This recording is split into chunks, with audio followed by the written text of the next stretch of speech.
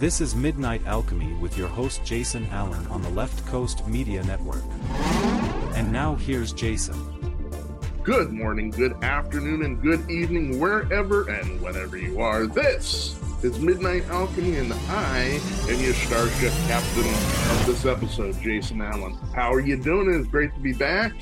And we've got a great episode for you. This is going to be the first of two parts because it's such an awesome interview. We wanted to keep it going as long as possible. We'll be talking to Jillie Maria. She is a psychic medium, an intuitive, and an empath.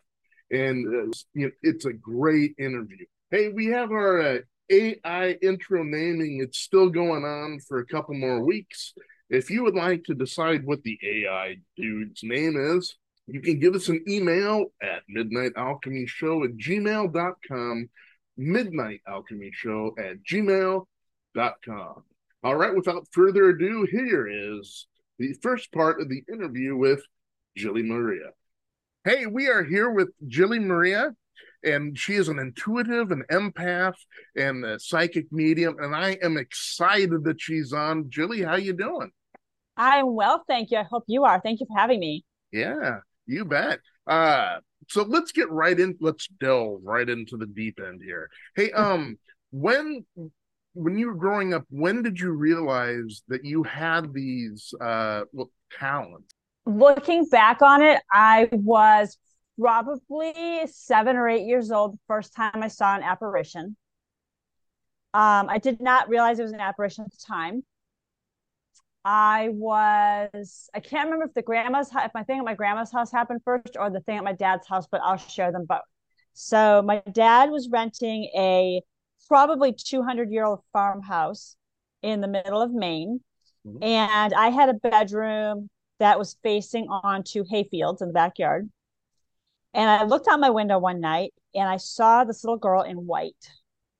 They had just plowed the hayfields. I just do what they call haying. And there was this little girl standing in a white nightgown in the middle of the field. Yeah. And the child in me, because there was no kids my age around, wanted to meet her. Sure. And so I remember vaguely like asking my parents, like, hey, my dad, my stepmom, like, hey, are there any, kids my age around or whatever? And and like, no, I don't think so, honey. I'm so sorry. Okay. And I didn't really bring it up. And I remember a couple weeks later, we were walking the dog as we were wont to do. They lived on a lake. So there was like a 1.5 mile dirt path down to the lake, down to the dock. And I remember one night walking with the dog, and it was dusk, and saying, I want to come and see the little girl. And I was tagged with having a very active imagination. And I was also a very lonely little kid. And so I remember, I don't remember any details. I remember having some sort of discussion about, again, and it was like, there's no kids around here. Like the nearest house to our house was like 1.5 miles to the right if you were facing the house down the road, and she didn't have any kids. Mm-hmm. And so I just, I kind of let that go. And I remember separate incident rather, being at my grandma's house, and she had like 150-year-old house as well, in northwestern Wisconsin. And I remember standing on the landing of her house, and there was a gentleman that had to be like 6 foot something. Now I'm like probably like 4 feet tall at this point. And he was dressed in a formal suit and a top hat. And I had no idea who he was. Like the men in my family, even like my grandpa, I think my grandpa would wear like, a nice button-down shirt to go to church. So I was not familiar with like 3-piece suits and all. I was like, I know who it was, my grandpa, but I had no idea. And I saw this person clear as day. And then I got called downstairs, and they disappeared. Oh, wow. And I would years later ask, and my grandma would, before she passed away, she'd say something to the effect of, it was probably so-and-so that built the house. Okay. I would realize probably in the last 10 years or so that I have been this way all my life.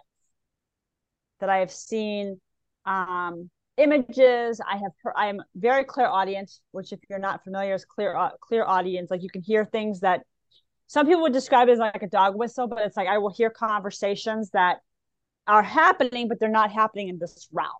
Right. And I also tend to hear things like that, like more that I should, really. Yeah. But it's again, sometimes it's you're in a space of, it can be overpowering. And if you don't know, I mean, I found out as clairaudient in a really strange way. I had just signed up for a class. It was probably like 10:30 at night. And I was, as always, being the last minute person that I am. And I remember reaching out to the instructor and saying, hey, I just had this really weird experience. I thought there was a party going on outside my door. I opened the door. There's nobody there. I looked down the landing. There's not a soul in the parking lot, nowhere. Wow. And she messaged, she's like, I just saw your message. She's like, no, that's your clairaudience. And I'm like, oh, okay. So I started reading, because most of us have heard of clairvoyance, which is clear seeing. And so most people are like, oh, I always want to be clairvoyant so I can, see the future. And, it's my strongest two gifts are clairaudience, which is clear hearing, and clear sentience, which is clear feeling. So it's like chills, goose flesh, that sort of thing. Yeah. And sometimes my head will tingle. But I feel like, my experiences as I've come into my mediumship, as I've accepted it, have gotten clearer and they've gotten stronger. And one of my favorites I was on St. John, U.S. Virgin Islands, before the twin hurricanes that took out the island. And they have rebuilt back, and beautifully so. But my stepdad and I went to this place called Camille Bay. And it used to be a very exclusive, like high-end resort in the on-season. Like very rich people would spend like $20,000 for like a couple days in this very exclusive, thing. And it also had the ruins of a sugar plantation on it. And I love ruins and historic homes. Right. And so, he says, you want to go for a hike? Sure, I'd love to. So we're the only ones there because it's the off season. It's not the on season yet. So we walk down and I'm just, walking around these ruins and I'm just not minding my own and taking some pictures and just hiking and, we're enjoying ourselves and whatnot. And all of a sudden I feel this arm on my hand, like, like come with me. Yeah. And I've got my eyes open and I'm like, okay, there's no one, like clearly like, okay, go. And I'm in the midst of these ruins, which used to be a sugarcane processing plant. And some interesting history on USVI and St. John specifically, if you're not familiar, is they used to grow and manufacture sugarcane.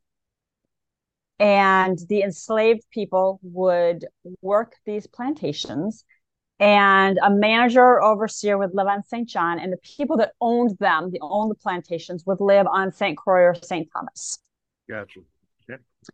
And so I am on these ruins, and what's left essentially is some of the walls, wooden steps, and the copper kettles that they used to use to take sugar. When you press a stalk of sugar cane, you express from it liquid sugar cane. Yeah. And then you get enough of it that you are putting it into a copper kettle. It's probably about 3 to 5 feet wide, probably about a foot deep. And you are then heating it. And there's 4 of them. So it's going from, they're doing different things and this is back in the day, this was a 24-hour operation. Yeah. Mm-hmm. So you were constantly in very high, hundreds of degrees, very hot conditions.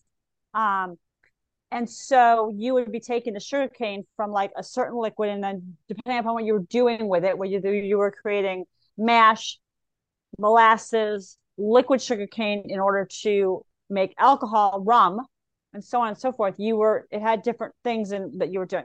Yeah. So this woman was grabbing my arm and she was telling me, you can help us. And so I went with her, and I knew I was safe because I always set the intention, just as a course of my life, that I'm always safe and I'm never working with dark energies. Gotcha. And so I proceed forward, and this woman, and now at this point, I'm basically dimension hopping. So I'm at that point, I think we went there in 2016, 2016. And as I'm in this space helping her, I can't hear anything that's going on in 2016. Yep. And so she is walking me up to these people, and I have no idea what I look like, how I'm presenting to them, etc. Couldn't tell you if you paid me. Yeah. But I do know that she's telling them that, and they're all men except for her. They're all men, and she's saying she can get us out of here. So essentially, their energy got stuck. Yeah. There. Yeah. And that's not uncommon, because a lot of times even when the human body dies, if we're familiar with this place, with jail or with the insane asylum or the house that we were in or whatever, we will stay there because that's what we know is comfortable. Gotcha. Yeah. No matter how the human was treated, if the energy only knows this space, that's known. Yeah. And we're not past, they have no idea. They're not judging it. They're just saying, this is a known space to me. So my energy is going to stay right here. And so she said, you can can you help us and clear them? So I'm having dialogues, which other than to say, do you want to be clear? I don't remember anything else that happened. Other than that, I am sending them to another realm. And so I'm walking along, and she's asking them, do you want to go? She can help us if you want to leave here and go. Like, you're not going to get hurt. It's very safe to do. Go. So I'm clearing all these people, and I don't remember if I was walking along or anything. I just remember, like, it was very hot. I remember the orange fire. I remember, and again, this is not a memory process. So like the flashes that I have of it are like stored pieces that are not a function of memory, which is hard for me to explain because I'm saying I remember it, but I don't have another word for it to give you. So I remember, seeing the fire and seeing like the reflections of the fire and seeing the whole like building built, and seeing these men like really arduous, like sweating and just doing all the things, and my saying, do you want to go? Do you want me to cross you? And nobody said no, and I crossed them all. And then all of a sudden I could hear, and then she wanted to get across as well, so I crossed her, and that's when it like broke, and I could hear my stepdad like calling my name. And I'm like, what? And he's like, I've been trying to call, like a freaking. I'm like, where would I go? Yeah. But I get why he was like, I wasn't answering, so he was worried. Sure. And so, I was like what? I'm like, and I don't even remember if I said anything to him or whatever. I just, my parents do know that I'm in my gifts, but it's one of those things where it's like, sometimes, I mean, they're better at it now, but like back in 2016 or so, like I was still just like having these experiences and being like, okay, what, what's going on? Yeah. But it's interesting to be in the space of realizing that you realm hop, that you timeline hop, and that these things can happen. And I was in a situation probably 2018, 2019, if I'm guessing. I don't remember the exact time. But a woman, I was would go to a crystal shop in Raleigh, Durham, in North Carolina, and I would hang out and just, I loved crystals and I loved, the eclectic mix of people that would come in. And there was a woman that walked in and, I introduced myself and, just said, can we help you with anything? And she was like, yeah, I'm looking for selenite. And knowing what selenite is and what it's, so, okay, if I may, what are you using it for? And so she tells me that she's wanting to protect a house. And I said, okay, and my spidey senses told me that there was more to it. So I said, Yeah. may I ask for details? And I introduced her and more on what told her what I do, because I don't normally have people walk, I don't normally walk up to people and go, I'm a psychic medium. I talk to dead people. It's not my Right. Hi, I'm Jillie, psychic medium. Yeah. Yeah. No, I normally don't do that. And so I introduced myself, told her who I was, and I said, I getting the notion that you have, not to try to scare you, but I'm getting the notion of something attached to you. Have you ever visited or do you live in an old house?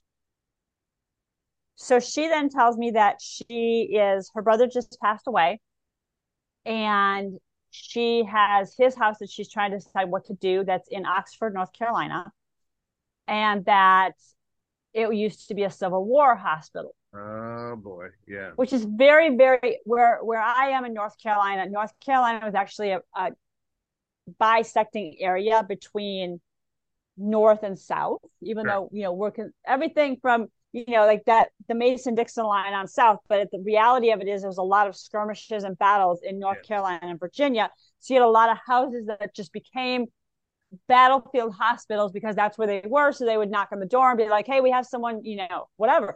It happened back then. And so it's just a very common thing to, bring soldiers to random people's houses, and they had no idea whose house or whatever. They were just like the nearest house, the nearest person that's going to have, like, assuming that everybody had the same, like, a dress they could tear up or a shirt they could tear up as a tourniquet or whatever, hot water, all the things to, they could boil water, in the fire for us and, help a brother out, so to speak. And so she said, yeah. And I said, would you like me to clear you of those? And so her brother stepped forward and, gave her a message and whatnot. And then she, I said, you've got a lot of Civil War soldiers attached to you. And so I ended up clearing one who was in particular was very cantankerous. Mm-hmm. And didn't have anything to apologize for, et cetera, et cetera. Yeah. And to be clear, I'm never looking for them to apologize. I do give people the opportunity, especially if their energy is funky, to say something before I clear them. And so I ended up clearing approximately 250 soldiers from her energy. Wow. Yeah. And I said, it is not uncommon and it was like, did I do something wrong? No. It's very we are all energy. We are all physics is energy, right? So we are all energy. And if we are open, if we are empaths, it is not uncommon for us to take on energies, not even knowing we're doing it. Mm. And so when she left, she said, we came in here trying to just screw around and waste some time. And she said, you completely changed my life. Like, this whole thing. So I told her how to anchor energy and do all those things and protect her house. And, what I was getting is an idea about, like, you're not supposed to sell the house. However, your brother's not going to be upset if you do. Like, if you do decide that you just don't want to handle it, no harm, no foul. Yeah. And so, when she left, the owner of the crystal shop was like, can you explain to me what's going on? And so I told him, like, what I did and the whole thing. And, one of the things about being intuitive and being a medium and being in the healing arts and being in this realm is I take it very seriously. Like, we have fun, right? Like, there's sometimes, like, people are silly, like dead people, like, it's amazing how when the body separates from the soul, Mhm. how people's personalities stay with them, Yeah. like Yeah. how people choose to keep their personalities and the things that people think that they've done quote unquote wrong versus the things that they want loved ones to know. Like when I first started being a medium, I thought it was going to be one thing because of all the experiences I'd had with other mediums, and it wasn't that I'd gone to sessions, but it's like when you see like John Edwards crossing over, or you see like Teresa Caputo and all these other people over the years that I've just seen clips and pieces and having this expectation of what's it going to be like and like realizing what I was doing and what was going on. I was never scared of it. I was always fascinated by it. Yeah. Because I thought, okay, I have these gifts and I get to be a steward. And I feel like a lot of people don't open up because they're so scared of like what happens next. Right. Or we have these notions from all of us who've grown up. I mean, I grew up Catholic. And so a lot of times we have these notions that you're playing in divination, you're playing with the devil and da da da da. And I'm like, Yeah. no, I'm not. But again, it's a choice of how you step into energy, right? And how you allow yourself to be present. And I've told people, I also read houses, and going into people's houses, I've had many people say, I need you to not conjure. I'm like, no, that is not a function of what I do. Now, have I had energy step forward because they know I can hear them and communicate with them? Yes. But that is a different thing than the notion of like, let's see what trouble we can get. No, not not interested in that. Yeah. And I think it's important to remember too is that human beings are, when you take the clarity of the soul and you separate it from the human being, Yeah. a lot of times you have a whole different experience. Sure. And a lot of people, when I tell people, I'm like, well, if we could as humans get out of the way, just let our soul do it. Like if we could just trust our soul that it's going to take us where it needs to take us. And it's interesting because, I've lost a couple of people that are very close to me, and having conversations with them and saying, what's going on with this person? What's going on with this situation? And, experiencing them as a soul versus as the human. Yeah. And when they're in a space where they're like, that person's going to do what they're going to do. Yeah. And if I've learned anything, it's that person is going to do what they're going to do. And you are, stop wasting your time and energy trying to manipulate and just be in the space of we are where we are. Because so often, I think as humans, we want what we want, right? Right. We really want what we want. And I've had people, over the years say, oh, I want to go experience a haunted house with you. And I'm like, haunted houses, frankly, bore me. Okay. Because I feel, here's the thing is when you're in a space of like, I like November 1st better than October 31st. Mm-hmm. Because in Spanish, in Mexican, in Hispanic cultures, it's the Day of the Dead. Right. And they go to cemeteries and they have parties and celebrate their dead. And in the Catholic Church, it's the same thing. It's it's the Day of the Dead, and it's All Souls Day. And so you go and you are in prayer and remembrance for those you've lost. Sure.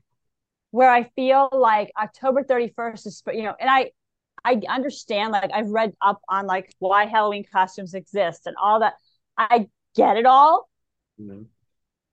But I feel like our culture over time has weaponized dead people, death, ghosts, haunted houses. And when I see, like, there's a page that I follow, several pages that I follow on old houses, right, on Facebook and, IG. And people will go, oh, I bet that one's haunted. I'm like, listen, any house that has energy in it is going to have energy in it. Right. If the person or people that have lived there don't know how to smudge a house. They don't know how to clear and ground energy. Yeah, it's going to have energy in it. Yeah. And we didn't know back in the day. We didn't know anything about like clearing a house of dead energy. Sure. And a lot of times, like in, Catholicism specifically, the notion of like, oh, you need to do an exorcism. Like, why don't you just clear the house?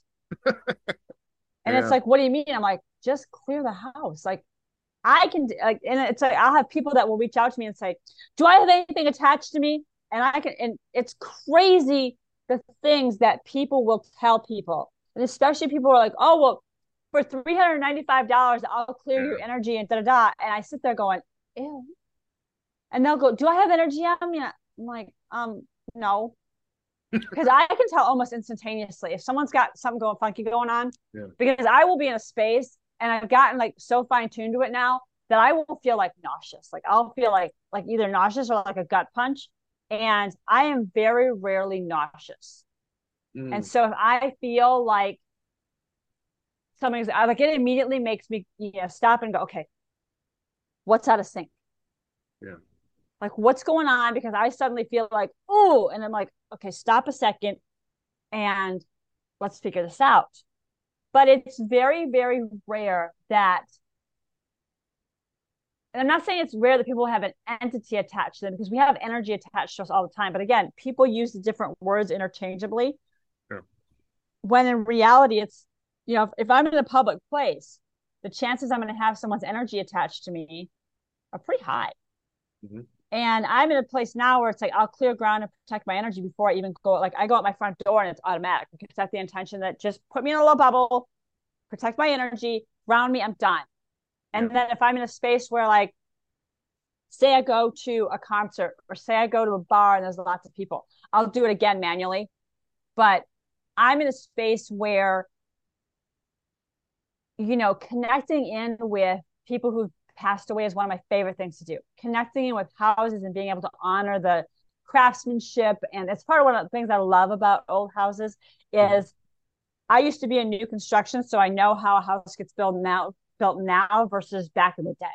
Sure. Yeah. And knowing how all those pieces, like the craftsmanship, and telling people, like, they were actually craftsmen back then, like hand hewing logs to put into, make the foundation of your house, getting, having to hand mix the mortar and having to actually make, nails out of steel and all those pieces that came together. And so, when people are like, oh, let's demolish this house, and my heart gets upset because one, it's history that happened in the house, but it's also those craftsmen who built that house. Their legacy exists because of that house. Mm-hmm. And so it's one of those things that I feel, a particular responsibility. Not that there's a lot I can do a lot of times, because there's a lot of times when it's not my house, it's not my thing. I can say what I can say. But I feel like we, especially now in 2023, we don't appreciate history. No, not at all. We've actually been taught, especially in the US, we've been taught that if you don't like it, if it doesn't look good, sound good, whatever, erase it, demolish it, get rid of it. Right. And I always want to say, okay, yeah, but the energy is not going to go anywhere. So if you're in a space where, for example, you demolish an old house that slavery happened in, as an example, the energy of all those people stays right there. Sure. Like you can build a new house, but you're still going to have the energy in it. Yeah. And, I feel like a lot of times we get into spaces where, and I, end up telling people, we try to be in this place of cancel culture, if you will. And I end up saying to people, okay, but let's just say that you stole a pack of gum when you were 5 and you're now 30. You have this memory that you stole a pack of gum when you were 5. Sure. Does chopping off your hand do anything for that store?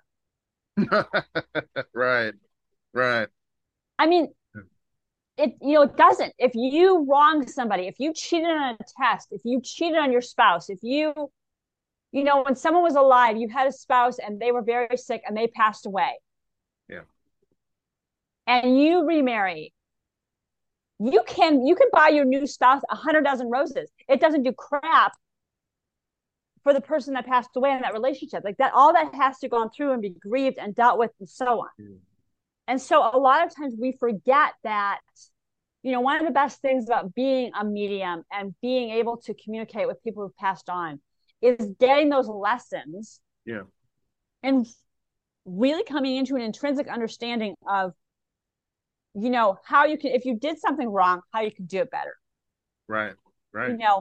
I've had the privilege and the honor of communicating with people who've lost people and have, had things happen where I had one a couple of years ago where there was a woman that reached out to me and she said, I know you through so-and-so. And I said, okay, cool.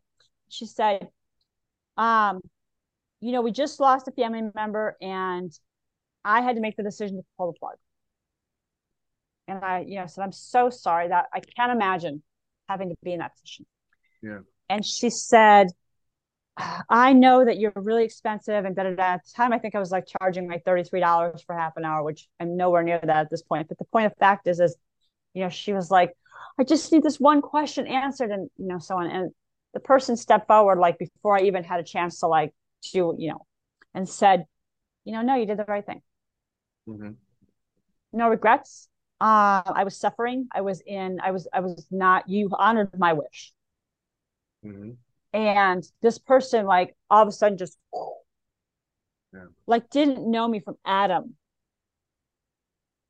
and completely, just burst into tears. Like, and I said, how long have you been holding that in for? And she's like, since they passed away. Yeah. Yeah.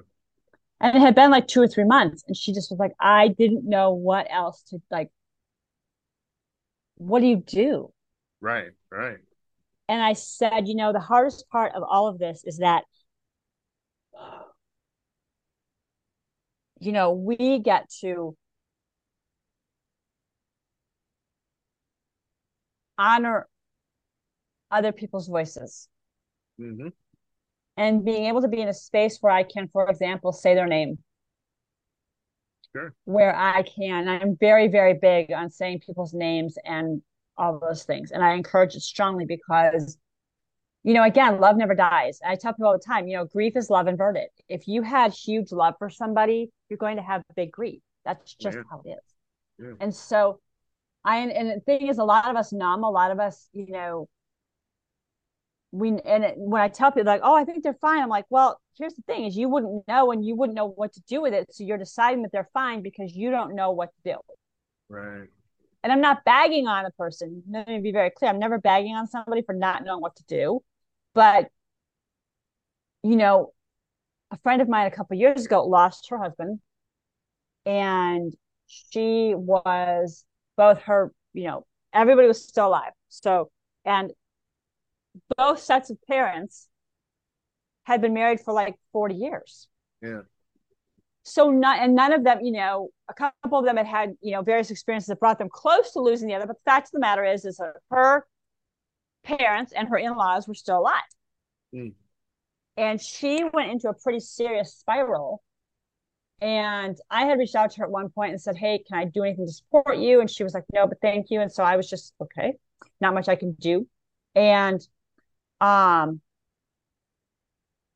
when she when she realized she was an alcoholic, when she realized that she was doing all kinds of craziness and, she was not there for her children, et cetera, she was very lucky is what it boils down to. But she had a really hard time because, her parents had reached out and said, they had heard about me from a mutual friend and could I help them and could I help their daughter and whatnot. And I said, she has to want help. She has to realize that she has to stop and grieve her husband. Yeah. And that's a really hard conversation a lot of times with people because we feel like we're taught that, I think that we get this messaging that if we start grieving someone, we let them go. Sure. And my experience of that is the more that I grieve, the closer they get. Yeah. Because here's the thing is you are like most people know what an avocado looks like. So for those of you who need a visual, you're the avocado pit. And as you start to, or an onion, depending upon how you want to look at it, but a visual, okay? So Mhm. as we start feeling our grief, our anguish, our anger, our rage, our sadness, our I need you here, etc., etc., Yeah. we start peeling those layers. We start getting to the pit, the core. So the gap goes from being like this Yeah. Yeah. to this, and to being in the space of, like, people always say to me, I lost my best friend in 2016. And people will say, God, you see ladybugs and cardinals a lot. And I'm like, because I've done real deep grief work so that I can almost on demand say, hey, I need you to show me a visible sign that you're around or that you're okay with this. And I will see a cardinal or a ladybug almost instantly. Wow. Yeah. And so, but I've gotten to a point where I'm acceptance that she passed away. I have signs almost daily. And a lot of people, because again, we're so afraid that if we grieve, we're so afraid to touch that anger, that sadness, that deep grief, and like we're never going to stop crying. Yep. And I feel like one of the gifts I have as a medium is that I've talked to so many dead people at this point that for me, it's the same message over and over and over again. I am fine. Yeah. I am well. I want you to grieve so that you can move on healthy. Mm-hmm. I want you, yes, I want you to remarry, but I want you to remarry someone that you love. Yeah. Someone that is not a stopgap, right? Yeah. And a lot of people do. A lot of people remarry a stopgap. They remarry somebody who puts up with their crap and their manipulations and their coercions and all their denial. Yeah. But here's what I know for sure about emotion. There's a spectrum, right? Mm-hmm. So on the one half of the spectrum, you have what I call the love-based emotions. So joy, bliss, contentment, etc. And then we have the other half of the spectrum, what I call the fear-based emotions. Mm-hmm. Sadness, grief, disappointment, melancholy, shame, guilt, grief, all those things.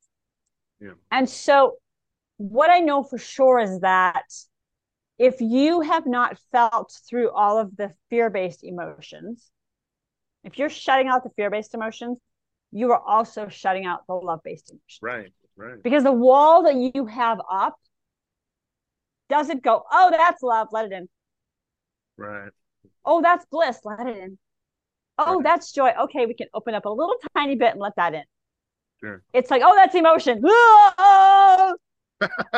And you have you're emotionally, you have an 8-foot wall up. Right.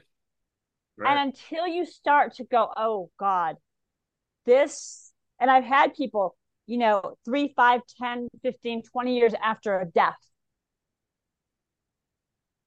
be in massive crisis and go, I don't know what's going on. I'm like, so when were you going to deal with this death? And they'll go, what do you mean? And I'll say, this death, I don't even have to know who it is. All I know is that what I'm feeling is that the emotion leading is anger. Yeah. I'm like, anger, sadness is bodyguard.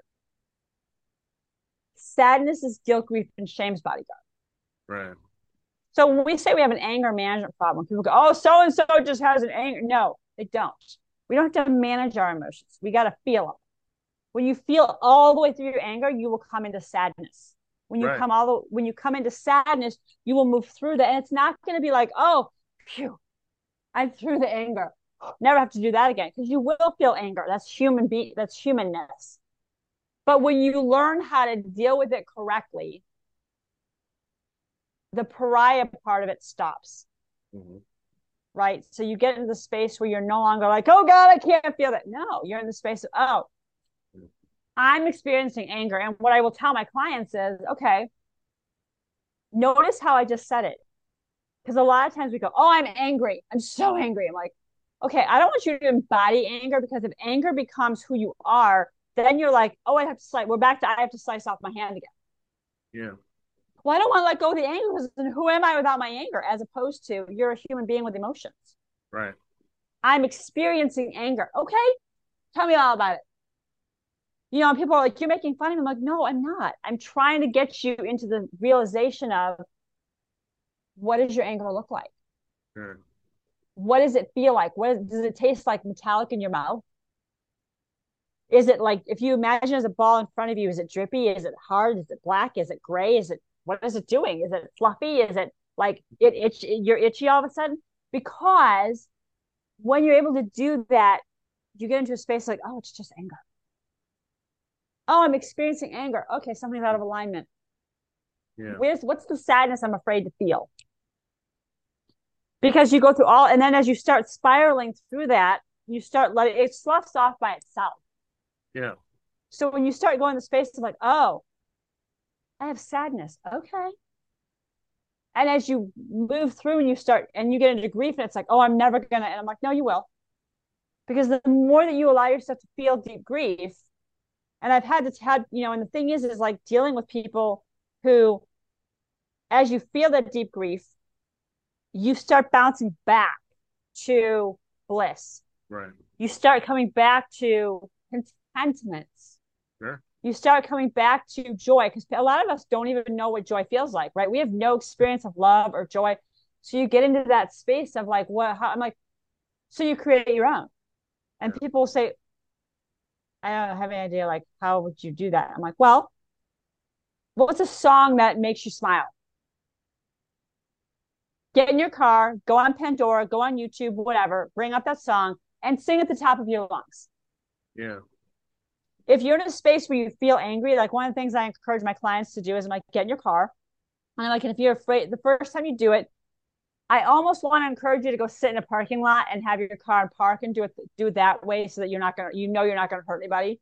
But someplace where like if you're sitting in a parking lot, no one's gonna be like, oh, what is she doing in a parking lot, or he doing in a parking lot by themselves? No, like go into a Walmart parking lot where there's people around, a Saturday afternoon or a Saturday evening, and just turn up the music and just grab your steering wheel and scream.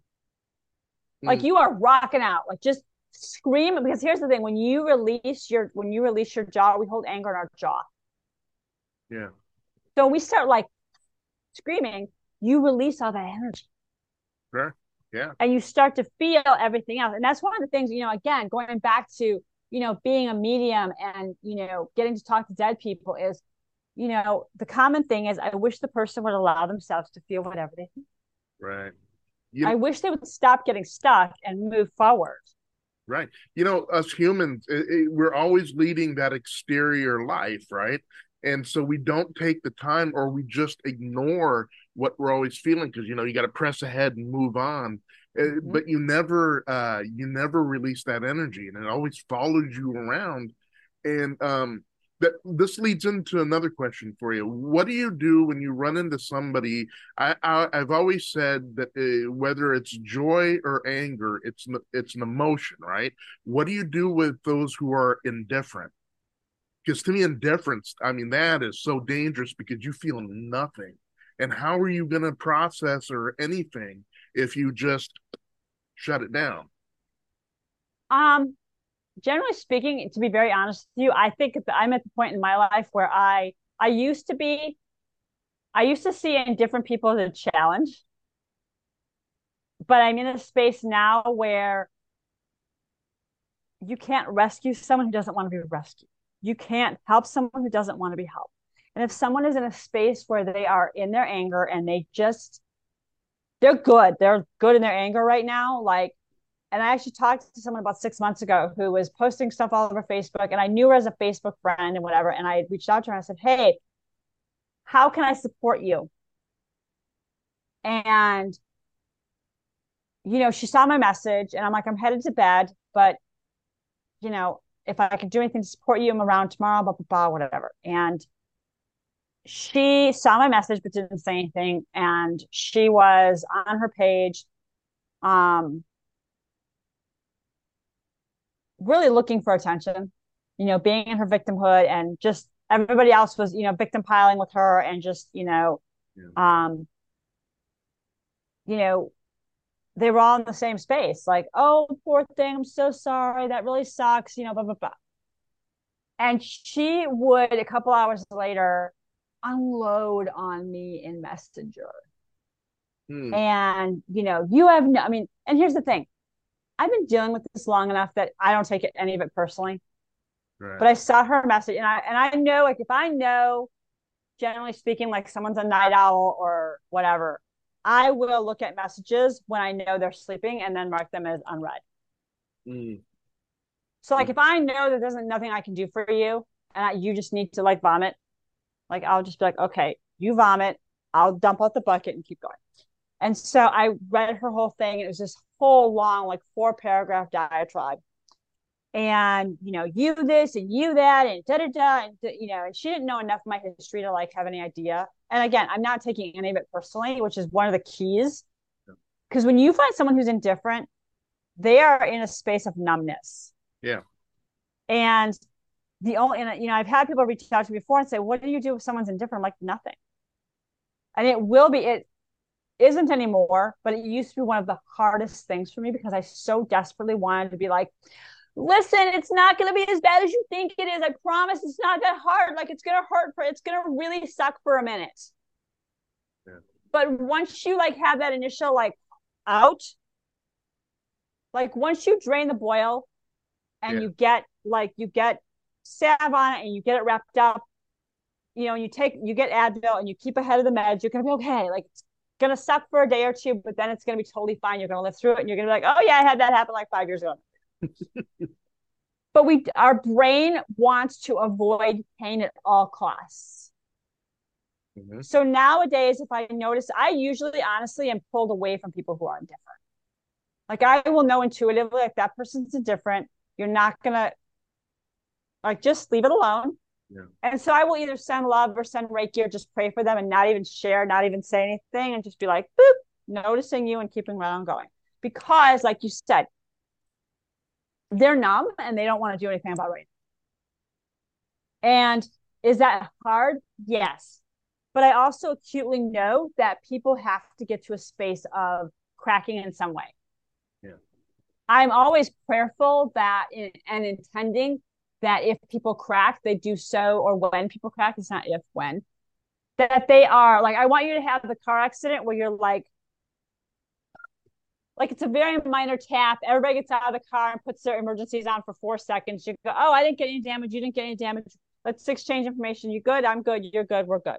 And keep going. As opposed to the car accident where it's like, you're not paying attention. You're stopped. And there's this massive, like it totals the cars and the whole bit. I don't ever want someone to go through that physically or emotionally. Sure. But I've also come to realize that people are going to have their car crash when they have their car. And I always hope, and one of my energy mentors years ago had said, there's 3 ways things can happen: the whisper, the 2x4, and the car crash. Yeah. So the whispers, you're getting the notion, like you might see the same commercial like over and over and over again. Or you might get a notion that you keep feeling like, I need to check that out, or I need to do this, or I need to do that. Good. That's the whisper.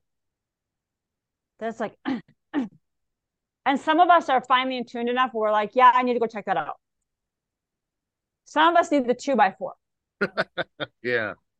Where it's like your boss calls you into their office and goes, hey, what's going on with you? Like you're yelling at everybody and customers are complaining and your business is suffering and what's going on? Like, hey, wake up. Yeah. As one of my friends has had literally happen, like she is like the most accident prone person I know, that she's literally like banked herself with a 2x4. Ooh. And, or she'll be like, oh, and she'll be doing something and not realize that she's got low clearance. And all of a sudden it's like, and it, knocks her in the head, literally. Yeah. And then you have the car crash. And that can be literal, or that can be your spouse filing for divorce. Yeah. That can be you getting a DUI. That can be you being in a space of, for a friend of mine a couple of years ago, it was her kid getting into a car accident, and then on the way to the hospital, she got into a skiing accident at a ski resort, and then on the way to the hospital, the roads were icy and they slid off the road and got into a car accident. So she's got 2 massive things happening. Mom's about 5 hours away, and they're like, there's no way you're going to get here. Everything is snow covered and slippery and blah, blah, blah, and whatever. we've called, and the, EMS is like, hey, we've got her, we're taking care of her, we're going to get her to the hospital, da da da. You can't, there's no way you're getting here today unless we airlift you. We can't airlift you without a patient in tow. We cannot airlift. And so that ended up being a crisis for somebody, where it's like, I can't be near my kid. My kid has 2 sets of injuries going on. Her friend is injured. The car is totaled. I'm like 6 hours away. I can't, and it's like, what are we doing? But again, everybody has their own stubbornness, if you will. And again, it goes back to your conversation about indifference, right? Where if we're in a space, I'm not going to feel any emotion. And again, how many of us also have been taught either, if you don't stop crying, I'll give you something to cry about. So we all learn not to cry, not to feel any emotion because we don't want to physically get hurt. We don't want to be abandoned, or stiff upper lip, shoulders back, boobs out, shove it under the rug. We'll deal with it later. Yeah. And then 30 years later, you still haven't dealt with it. You still are in the pits of resentment. You're still stuck in your career, whatever's going on in life. And you're like, yeah. And then you realize you have no tools. And that's the other part of it, is a lot of us don't want to do our work because we either don't have tools, we don't know where to start, or we have no support. Sure. Those are the 3 most common things. Is people will go, well, I know I have work to do, but I don't have any, like, I have no one to commiserate with. Like everybody in my family is either an alcoholic or an addict of some variety, or, everybody in my family weaponizes, anger, emotions, whatever. Everybody, uses shame and guilt and whatever to deal with life, or we gossip all day long, or everyone in my family, is, high power lawyers. One of my friends years ago, everybody in her family was a high power lawyer, and all the kids had either gone to law school or medical school because they had an endowment from grandpa. So he had given basically every kid $250,000 with the stipulation that they go to a good, and they had a list, law school or medical school. Yeah. And she realized, this girl that happened to be a friend of mine, that she didn't want that route. She was in pre-med, and she was like, I can't stand the sight of blood, blah, blah, blah. She's like, well, go be a lawyer. And she was like, no, don't want to do that either. And so, that invoked a family conversation. Yeah. And a lot of stuff where it was like, not even, family not even realizing like the bondage that a well-intended person, and I don't, she had asked me, but she goes, well, you're a medium, is my grandpa going to kill me if I don't go to law school or medical school? Well, no one's going to kill you. Plus he's dead. So no, he's not going to kill you. He just wanted the best education for you, and giving you money to not have to worry about debt was the intention. And so, it's something where, again, one of the things I love about being a medium is being able to get some answers from people. And in case you're wondering, a lot of times people will always give me something so that the person here living knows for sure the person we're talking to is their loved one. So it might be like the scent of gardenias, as an example, or it might be like sharing, like there was someone a couple of years ago that said something and called his mom by a certain name. And I was finishing up the session and I said, da da da. And I just popped out of my mouth. Yeah. And she goes, oh my God. Nobody knows that. And she's like, and she's got tears streaming down her face. And she's like, you just made my whole year. And she's like, is he okay? And I said, yeah, he's good. He wants you to, and so then, we have this whole reading, which was not the point of the session at all, but she just was like, and I said, yes. And so we're walking through all of that, but again, it's hard for us to step into, as you said, when you're indifferent, what do? You step back. Yeah. Because people will have their moments someday. And I want to make very clear, if you're in a space where you're dealing with somebody who is stuck, live your life. Do not wait for that person. And it is not cruel to live your life, because that person, right, will eventually have their come to Jesus. Something will happen for them that they will crack wide open. Yeah. And drop the expectations about what you need. Like, and I always tell them, like, if someone's being ugly with you, that hurt people. And oftentimes, if someone is deeply hurting and they don't want to deal with grief, grief is the biggest one, or they don't want to deal with anger, they're cracking into a lifetime of stuff. So it's not just that they're cracking into like that specific death, but they're also cracking into regrets. They're cracking into maybe being bullied as a child, maybe being abandoned as a child, et cetera, et cetera. And so, I always tell them, like, step back, send them love, send them prayer, send them Reiki, do whatever you want to do. That's not violating their energy, and love on them, but from here and keep going. Okay. Because they will eventually have something happen where they're on their knees. You cannot run your emotions to a certain point, but you cannot outrun. Right. There will be a point where you have to stop running. And I knew someone a couple of years ago that, both of her parents, about 5 years apart, had passed away before she was 18. And she was being raised by a relative and his wife, and neither one of them were in any way like equipped to deal with grief, etc. Sure. She graduated high, and she would say, I'm fine. And she graduated high school and was like, not in the mood to party, etc. Was just, having a hard time getting there. And everybody just kind of assumed it was like, well, she's graduating high school and she's going to college, and it's a huge transition, and we're all talking about it. Mm-hmm. And she, the next day, was completely paralyzed by grief, and like this whole thing, like graduation just cracked her wide open. Yeah. And someone that reached out I found out about it because somebody, it was like a reach out. And I said, she's got to grieve. Mm-hmm. And I said, she needs a therapist. She needs a coach. She needs somebody to she just needs to vomit all out. Yeah. I said, so it's kind of like being drunk and you realize you get to the point where you just realize you just need to throw up and just be done. And so she needs to just throw up and just get all the out of her system.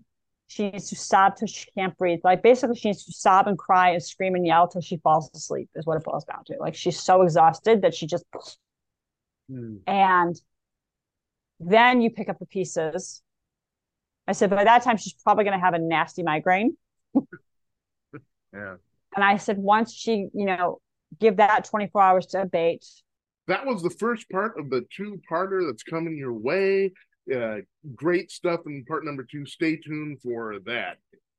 I mentioned the last couple episodes that there was going to be some live streaming done up on YouTube. That will be coming this Sunday. This should be coming out on Wednesday here, and so stay tuned for that. If you want to know the particular times, go up to the Facebook page, take a look around, and get the times, and join me live on Sunday evening.